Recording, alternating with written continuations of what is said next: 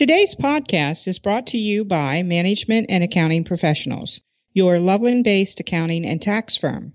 Do you still need to file your 2019 tax return? Are you a business owner and have questions regarding the SBA loans available to help your business during these uncertain times? We can help. Please call our office at 513-774-9600 or email us at pgross@map accounting, ACCOUNTING.me. Hey, Pam, I have a question for you. What do you got, Ryan? So have you bought all of your stock up in mask companies since we're all going to have to wear face masks for the foreseeable future?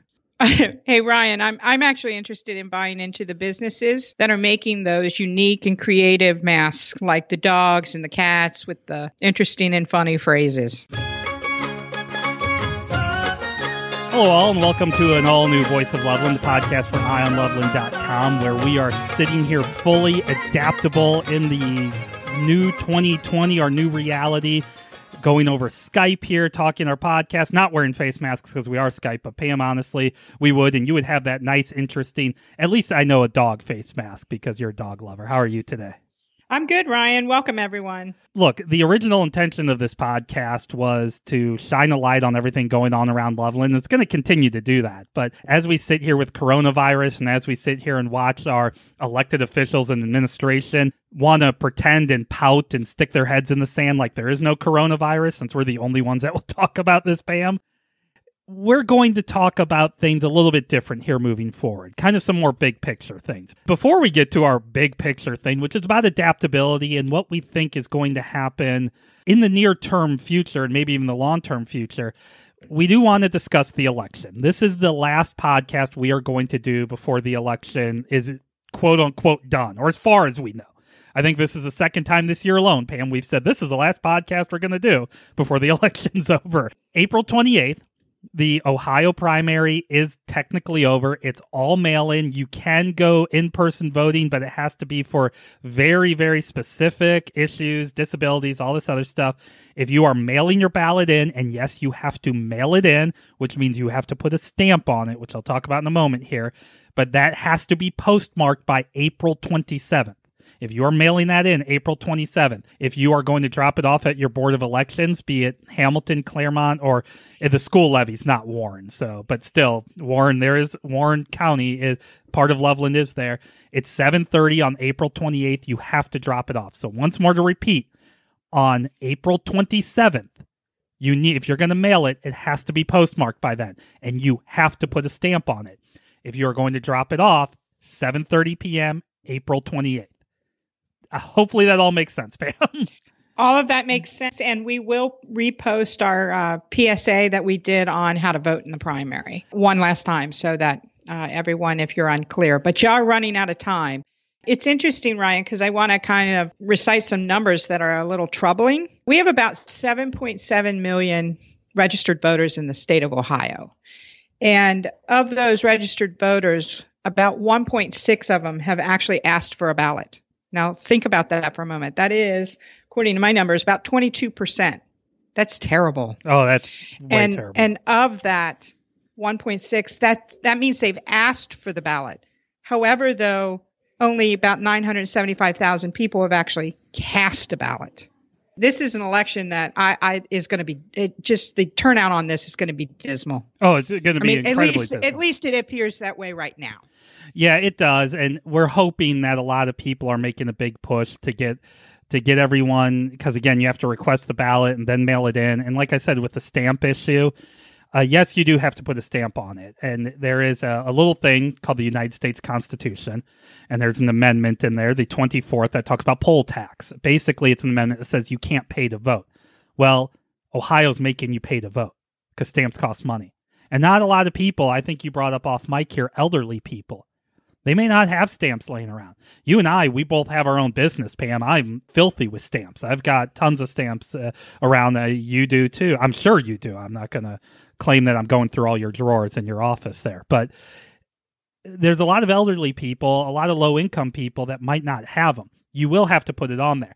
Having said that, we're going to be so happy to be talking about all the lawsuits that have to go with this with this thing. Ryan, this is going to be like I said, and I think I said it in a prior podcast, this is going to be a legal circus. It is. It really is, because first off, I don't have any idea. I mean, we just talked about the fact that this looks like it's going to be just a very, very low voter turnout. But part of that problem is the multi-layer process that they made this. Yeah.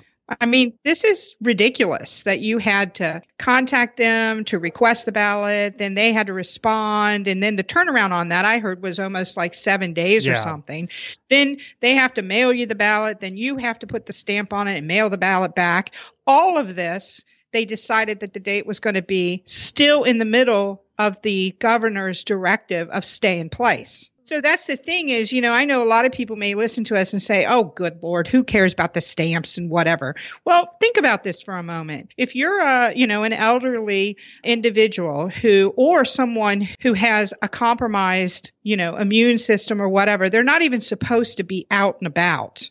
You're abiding by the governor's directive of staying in place, but now you want to vote. Well, you don't have any stamps. Yeah. I don't understand why if we were going to move the primary outside of the directive of the stay in place. Well, and don't make it a multi-level process. For crying out loud, why didn't you just take everyone and say, look, what if you voted prior to the date on March? If you voted early, we're going to throw all of those out. We're going to do a new, entirely new voting primary, and we're going to mail the ballots out to every single person, and the envelope is going to have it's already going to have a stamp on it. Yeah.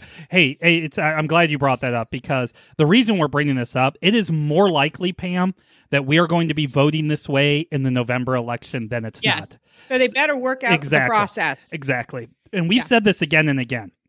Nobody, the Secretary of State, the governor, the health director, nobody did this to be mean or nefarious. They're trying to keep us safe is why they're doing it. But the reason we are talking about it is so they know the mistakes they make, so we don't make them again when the election. Look, all elections are important. I totally believe that. But when there's a lot more focus on the November election, we want to make sure this is all done correctly. And then also with all the lawsuits. And yes, Oregon, the state of Oregon has done mail-in voting for a long time. You could have just looked at what they did. And I know that's probably where we're going to go in November. I'd be shocked if this goes because of all the lawsuits. The other kind of interesting statistic with all of this is a partisan race. We said this on one of our podcasts. I think it was the PSA, that whatever your party affiliation is comes from these primary elections. So basically, if you wanted to vote in the Democratic primary, then you're going to be listed as a Democrat now. You want to vote in the Republican primary, you're going to be listed as a Republican. Well, this is just my job. This is what I do for a living, so I know this kind of stuff. I do know, as I advise schools on levies and things like that, you want high Democratic voter turnout. Democrats tend to be more favorable towards levy. Not all the time, and some Republicans are favorable, but still. I mean, Loveland tends to be a fairly Republican area, and until we ask for the most ridiculous and boneheaded levy on the planet, most of the levies have passed around here. But this particular thing, and there's still a lot of, what would you say, Pam, consternation around the school levy? Angst? Yes. Well, if you look at all three counties, and Warren County is actually, the part of Loveland and Warren County is actually not part of the school, so you can kind of throw that out. But we have seen more Democrats are asking for ballots right now than Republicans. So you have a low voter turnout, you have a lot of Democrats. If I had to handicap this, Pam, things look good for the school levy. Yeah, well, we'll wait and see. I'm a numbers girl, so I like to look at the numbers, and you also have to kind of, as you're looking at numbers too, you have to kind of think about what's built into those. But it is interesting what you said, because according to the information that's coming from the Secretary of State right now, it looks like that Republicans have gained about 40% of the voters, because you have to pick a party. Yes. In a primary. So they've gained about 40% new voters, or registered Republican, who registered or pulled a Republican ballot. But it's interesting because the Democrats actually outnumber them, and they have grown by 102%. Now, a lot of that you can attribute to the fact that the Democrats had a contested primary. Yeah. The Republicans didn't. I mean, there's a lot of things in there, but that's a pretty big ratio, 40% to 102%. So it's just something to ponder. But before we leave this subject, there is something I do want to say about the school levy. This has to do with, and I'm not taking a position of yes or no. I am addressing the fact that one of the things that, and I've heard a lot of people who are very pro yes, get very upset with the no people because on their signs they say no transparency. And they get very upset with that. And it's funny because I agree with that sign. Pam, I agree with that sign. And I was one of those 9 people that voted for the last stupid levy. So right. There you go. But it's interesting because I've heard a lot of yes people say, oh, no, the school board's been, completely transparent. And that's not fair for them to have that on their signs. Yes, it is. Mm-hmm. Because the school board has not and continues not to be transparent. And I'm going to give you a great example. Ion Loveland did a public records request. We did this request many months ago. Yeah, pre-corona. Pre-corona. So we've been very patient because we also understand what's going on right now. The records request was we wanted all communications between the school board members, the administration, the treasurer, Amy Krause, any communications that they may have had with city council members. So it was a very big public records request. And what it was in regards to the purchase of the Grailville property. It was from January 1st of 2018 to present. So it's basically 2 years. And keep in mind that the school board had a gigantic levy on the ballot that's centered around this Grailville property. So we wanted to know what kind of communications were going on. Well, guess what? Our public records request, Mr. Hawley sent me an email and said, here's the information you requested on your public records request. Keep in mind, this is 2 years. 2 years. On the biggest issue, the land purchase of Grailville. Yeah. Yes. It was 42 pages long. And yes, you heard that right. And as we went through it, there's actually only 6 emails. Mm-hmm. The rest of them are all kind of connected. So if you look at the pages, or copies of the same emails. Right, or the copies of the same thing. There's actually only really 6 emails within that. That's all the communications the school board had about the Grailville property. What was interesting about it, though, was one of the emails in it, Ms. Krause, talks about, we have a great relationship with Miami Township. We have a great relationship with the city of Loveland and the officials there. And we've been talking to them. Yet there are no emails, no communications, which means if they are talking to them, which clearly by her own admission they were, then they've been doing it by phone. Or in hallways and over pizza, Pam. True. And if you're doing it by phone, there's only really certain reasons why you do things by phone. And most of the time you do them because you want them to be secret. That's exactly why you do it. And that is the very definition of no transparency. No, I'm not going to say that's maybe why they're doing it. That's 100% why they're doing this. I have been in government for a long time, advised a lot of people, and I will freely admit, Pam, that I've told people, you know what, call me on that one, because I don't want a record of it. That's exactly what this is. They're hiding stuff. They're trying to hide things. Look, you and I have been very, very vocal about this. And Dr. Krause and the school board and everybody's all been like, we want to talk to everyone. We want to invite everyone. They have not reached out to me once. They would rather disparage our names amongst their friends because they see us as political enemies and not as people who, I don't know, own property, pay their taxes, has a child that's in their school system. They don't want to engage with people because, and this is the point I want to make on this whole podcast, this whole adaptability thing. They don't want to engage with people that they don't agree with or that may not agree with them because they're not willing to change. They want to keep things the way they are. They want to keep giving their donors and their friends all the money they want. They don't understand that the world's different. And here's a story I'm going to tell. I'm going to tell you the tale of the Nordic Greenlanders. Greenlanders as in Greenland, which is really kind of more icy. But anyways, long time ago, people like we've all heard of Leif Erikson and all the people from the Scandinavian countries that came to the U.S. long before Columbus did, or North America long before Columbus did. Well, they had to go somewhere along the way. And a lot of them settled in Greenland. There's almost these people, their ancestors are all dead. I mean, nobody exists of this line anymore. And a lot of social scientists figured out what happened is in their culture, meat was very important in their culture. So like the highest classes got to eat beef, the middle classes, lower classes ate things like goat and lamb, but meat was very important. Nobody ate fish. Fish was way low class. Well, when they got to Greenland, there's no meat, Pam. So they had to fish. It wasn't what they did. It wasn't their culture. So you know what? They didn't fish. They got weak. They couldn't farm. They couldn't do any of that stuff. And the natives, the Inuit people, came in and slaughtered them. It's a cool story. I mean, if you go look it up, not obviously for the Nordic Greenlanders, it's not that cool. But the reason I bring that up is it's about adaptability.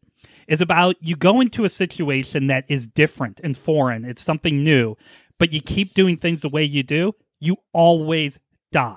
And there's a lot of examples of this. If you look at, heck, you can even look at the native cultures of America once colonization started. You can look at Easter Island. I mean, how did these backwoods people build these great statues? And I personally do not believe aliens built them. I'm sorry if you guys out there do. But there's a lot of examples of this. So I'm going to use Loveland as an example. And I think this could go all across our country. This is why we started off with the whole mask concept. You and I, we are two people that like to go out. We like to, you love going to your Jeff Ruby restaurants, to Tony's, things like that, your good steaks. But now if we're going to do that, and when we talk about opening the economy, let's say I could tell you, Pam, we could reopen the economy, everything could be normal, but every single one of us has to wear a mask. Do you think we're ready to adapt like that as a society? I don't think so. I think you're already seeing that because the grocery store wants you to, when you go grocery shopping, to wear a mask. When you go in there, half the people have a mask on and half of them don't.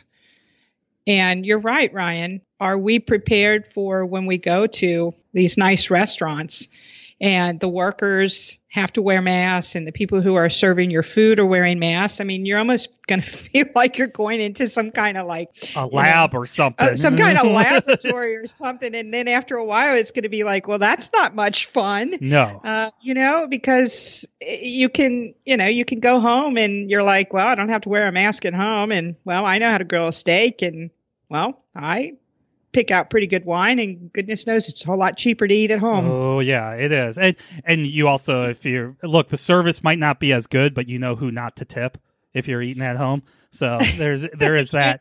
The reason I bring that up, though, and I told that kind of long. The only bad part is that when the steak isn't cooked right, well, it's kind of hard to send it back. Also, if you went to a restaurant and you knew the cook was drunk the whole time, would you want to eat it? But if you're eating at home, there's a good chance the cook might be drunk. I mean, heck, I'm smoking a whole bunch of meat out in the backyard right now, Pam, and in a little while, I'm going to have a few beers. By the time I take that off, you're not going to trust me to be the smartest person. But at least my wife knows who to blame. You bring up a very good point in regards to adaptability. And I think that is kind of what we've been trying to talk about for a very long time. A couple of things. One is we've been trying to talk about the fact that this particular city council in Loveland, the only thing they have focused on for their entire terms is downtown. And the only thing that they've ever focused on are bars and restaurants. The problem with that is that it makes not only our community vulnerable in terms of the fact that we have businesses that may or may not even be in existence after this virus. Here's the bottom line. We can't spend money we don't have. We can't continue to make bad decisions and use money that is supposed to be allocated to rainy day funds. Rainy day funds are there for these very reasons. It's a rainy day right now. And it is a very rainy day. Philosophically, actually, the day we record this is quite beautiful outside. Oh, that's true. But the point is that the city has to be in a strong position. It can't play catch up. And it can't try to prop up businesses that can't be propped up because things have happened outside of our control. So that's why you have to have people who understand that, and that you have to have plans and resources and know how to handle those kind of things. Because at the end of the day, you can't leave people vulnerable and in financial ruin. Okay. And that's what we're doing. And that's what City Council has basically done for the last 4 years. So let me go back to the Nordic Greenlander as an example here. Let's say after a few months, they realize, okay, shoot, we can't do this. And the leader of that group said, guys, we have to eat fish. And people would rebel. They'd all say, we can't do that. No, we have to because it's our survivability. We would see a strong presence of those people today after 1,000 years. So going back to Loveland using the same example, I'm going to pick on Councilman Tim Butler right now. You ever bring up Loveland Station to Tim Butler, he talks about the bad thing in the middle of the city, the thing that's terrible. I'm going to tell, and Councilman Butler, I sure as hell hope he knows this. Actually, Mr. Blair says it. He calls it the lump in the middle of the city. Thank you. Yeah. The thing is, Ryan, that lump in the middle of the city is the only damn thing right now that makes money in the middle of the city. Exactly. But here's the thing. It was the only thing making money before coronavirus, and it's sure as hell the only thing making money now.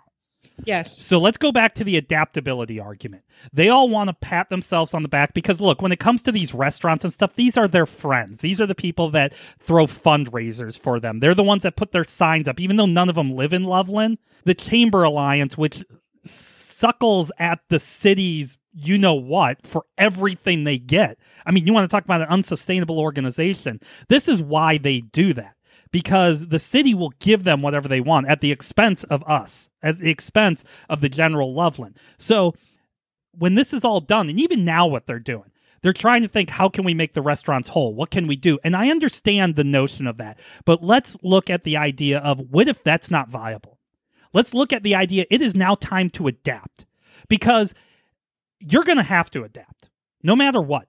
When this is done, we are going to have to get over ourselves and we're going to have to wear masks. That's an individual thing. We all talk about reopening the economy. That's the best path. There's a lot of good data out there that says if every single one of us wore masks, Pam, it'd be more effective in killing the coronavirus than our quarantine is. So if we could get everyone on board to do that, and I'm not advocating the governor or anybody force us to, but that's a personal choice we have to make. Our elected leaders, the school board, the city council, they need to know that life the way it is the way they thought it was is not the way it is. So instead of being forced to adapt when this is done, instead of having that city council doing essentially what our federal government's doing and throwing billions of dollars, by the way, we don't have billions of dollars in Loveland, just to prop up these businesses they like, they need to know to adapt because there's a new world ahead. Our next podcast, there will have been another city council meeting. And Pam, I have a feeling it's going to be business as usual. It's going to be the same crap. They're going to all self-congratulate each other. They're going to say how great of a job everybody's doing. They're going to pass a few more spending things. They're going to say, but it was in the budget. No. Adapt. Figure out how to make Loveland better. This is not the last pandemic. And if we're going to survive, if we're going to move forward, we're going to have to rethink some things. We're going to have to rethink, why in the hell do we need the farmer's market to take up a municipal lot when people can't hang out there? Why can't the farmer's market be mobile? Why can't they go somewhere else to pick up their food? Why can't they schedule things? Why do they have to have that lot when we need people to use that lot? Why can't they deliver to their customers? Right. Adapt. Adapt. Be better, because you will be forced to adapt. That is just a fact. When we talk about going to restaurants and you talk about, yeah, it sucks, it's going to look like we're going to be in the lab. If we want to do that, that's what we have to do. This is the reality of it. I know I'm getting really incensed about it, but I'm getting incensed because I get so frustrated to just see these people, to see City Manager Kennedy every weekly report. Everybody's doing great. David Kennedy, it's not great right now. Stop acting like it is. I'm glad you brought that up because there's been a lot of postings in social media from our police chief in regards to for people to stay in place and to abide by what the governor has said and the 6 foot, distancing and all of that kind of stuff. Yet nobody's enforcing it. You go downtown and it looks like downtown as it always is. Yeah, close the damn picnic tables. Yeah. What the hell is wrong? I don't know what's going on. The police officers, you don't even have to get out of your car to do it. You can just say, hey, folks, break it up. Mm-hmm. You shouldn't be down here. This is where the disconnect is for me with, oh, you guys all need to do that. And then nobody's doing it. You still go downtown and you've got clusters of people and they're just hanging out. And the bottom line, Ryan, though, is people are going to just do what they want to do. You're right. But our elected officials do have to lead. They are supposed to lead. Yeah. And like you said, but it was interesting about the farmer's market. And it's not just the farmer's market. It's anyone who has, we've called it cronyism in the past, but anyone who basically is friends of the current administration and friends of the current mayor and all the goodies and giveaways that they have enjoyed.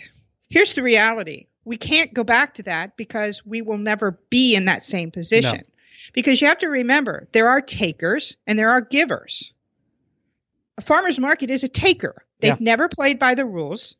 They don't register. They don't pay taxes. We don't know who in the heck they are. They don't go through background checks. They do not follow the rules that every other business in Loveland has to follow.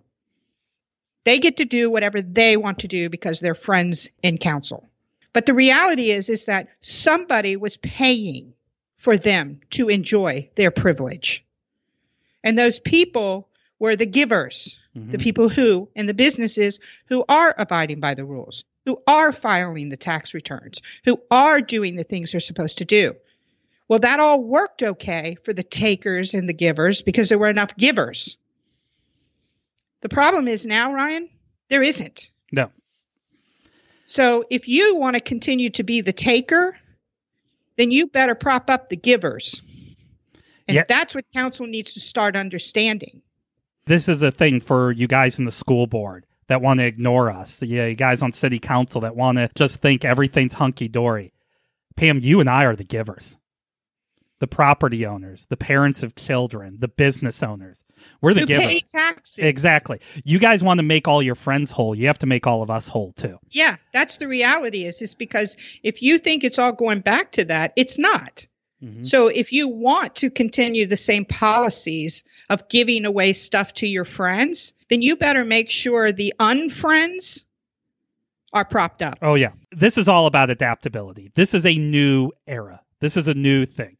And we started off talking about the election, how we have to adapt and how adaptability is messy. And it doesn't always work. We talked about the school board, who has just been completely silent, except saying thank you to the community and just doing the same old positive PR. Whereas, you know what? My kid's not going to school again. I'll tell you right now, I doubt he's going to go back to school in the same situation until at least 2021.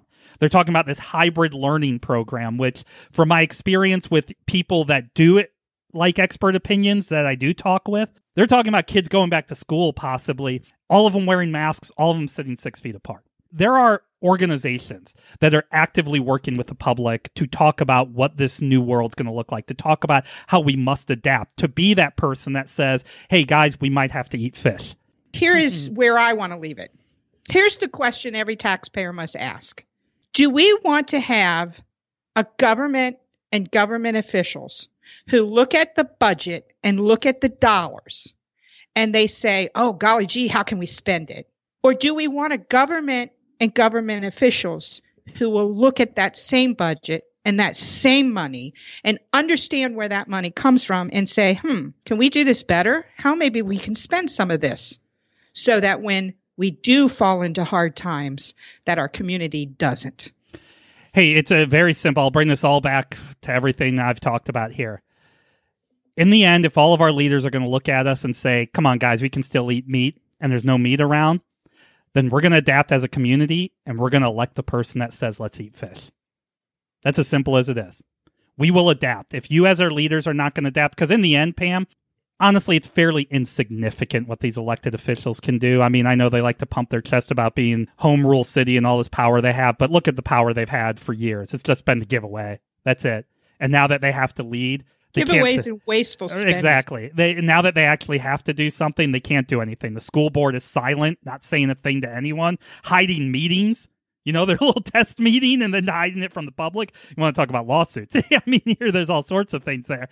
And then you have a city council who has a remote meeting and a city manager that doesn't give weekly updates how many COVID-19 cases we have. Nobody asks questions. They just keep saying, oh, this is what we're going to do one day. We're going to clean the bathrooms. We're going to do this. We're going to continue life as it ever was. No, guys, that's not the way it is. No. If you're not going to adapt, then the public will adapt, and we'll all go out in our nice fancy masks and tell you guys, you know what? It's time for new leadership, because that's also part of adapting. Whew, okay, Pam. So, we have our work cut out for us. That's right. I mean, stay tuned, guys. We have a lot to talk about. We are going to talk about the gas tax when we talk about adaptation and just how, guys, it's a new world. We're not here to be negative Nancy's. We're here to hold our leaders' feet to the fire because they need to lead, damn it. That's it. You don't like us? I don't care. That's why we're here. I want to tell everybody too, look, we're here to solve problems. We have to identify them first. We have some ideas on how we can do this and how we can do this better and how we can do this so that in the future, we truly are a strong and unified community. Yeah, I don't want a bunch of slogans to talk about how strong we are. I want us to really be strong. I agree. I want action. Mm-hmm. All right. Well, with all that being said, the Voice of Loveland, the podcast for IonLoveland.com, is a production of Ion Community. This episode was engineer mixed, well done technologically, and all that great stuff by Pam Gross and Ryan Kulik. And the music is by my father-in-law, Shared Sate. And guys, we are not a bubble. Okay, reach out to Pam and I. Tell us what you think. We've had some very, very great conversations with people along the way. But guys, I mean, there's stuff we talked about a year ago, like the residential occupancy program that is bubbling up again and people reaching out to us. So you have something you want us to look into. You have something you want to talk about. Reach out to us. Part of your adaptation is to not think somebody belongs in office because they're good people. It's for you to adapt to know what people are doing in office. And we're glad to be the people to give you our opinion. Absolutely. The only ones in Loveland, as a matter of fact, that will dare criticize the powers that be. Well, everyone, thanks again for listening. We really, really appreciate it. And please be informed, be involved, be influential.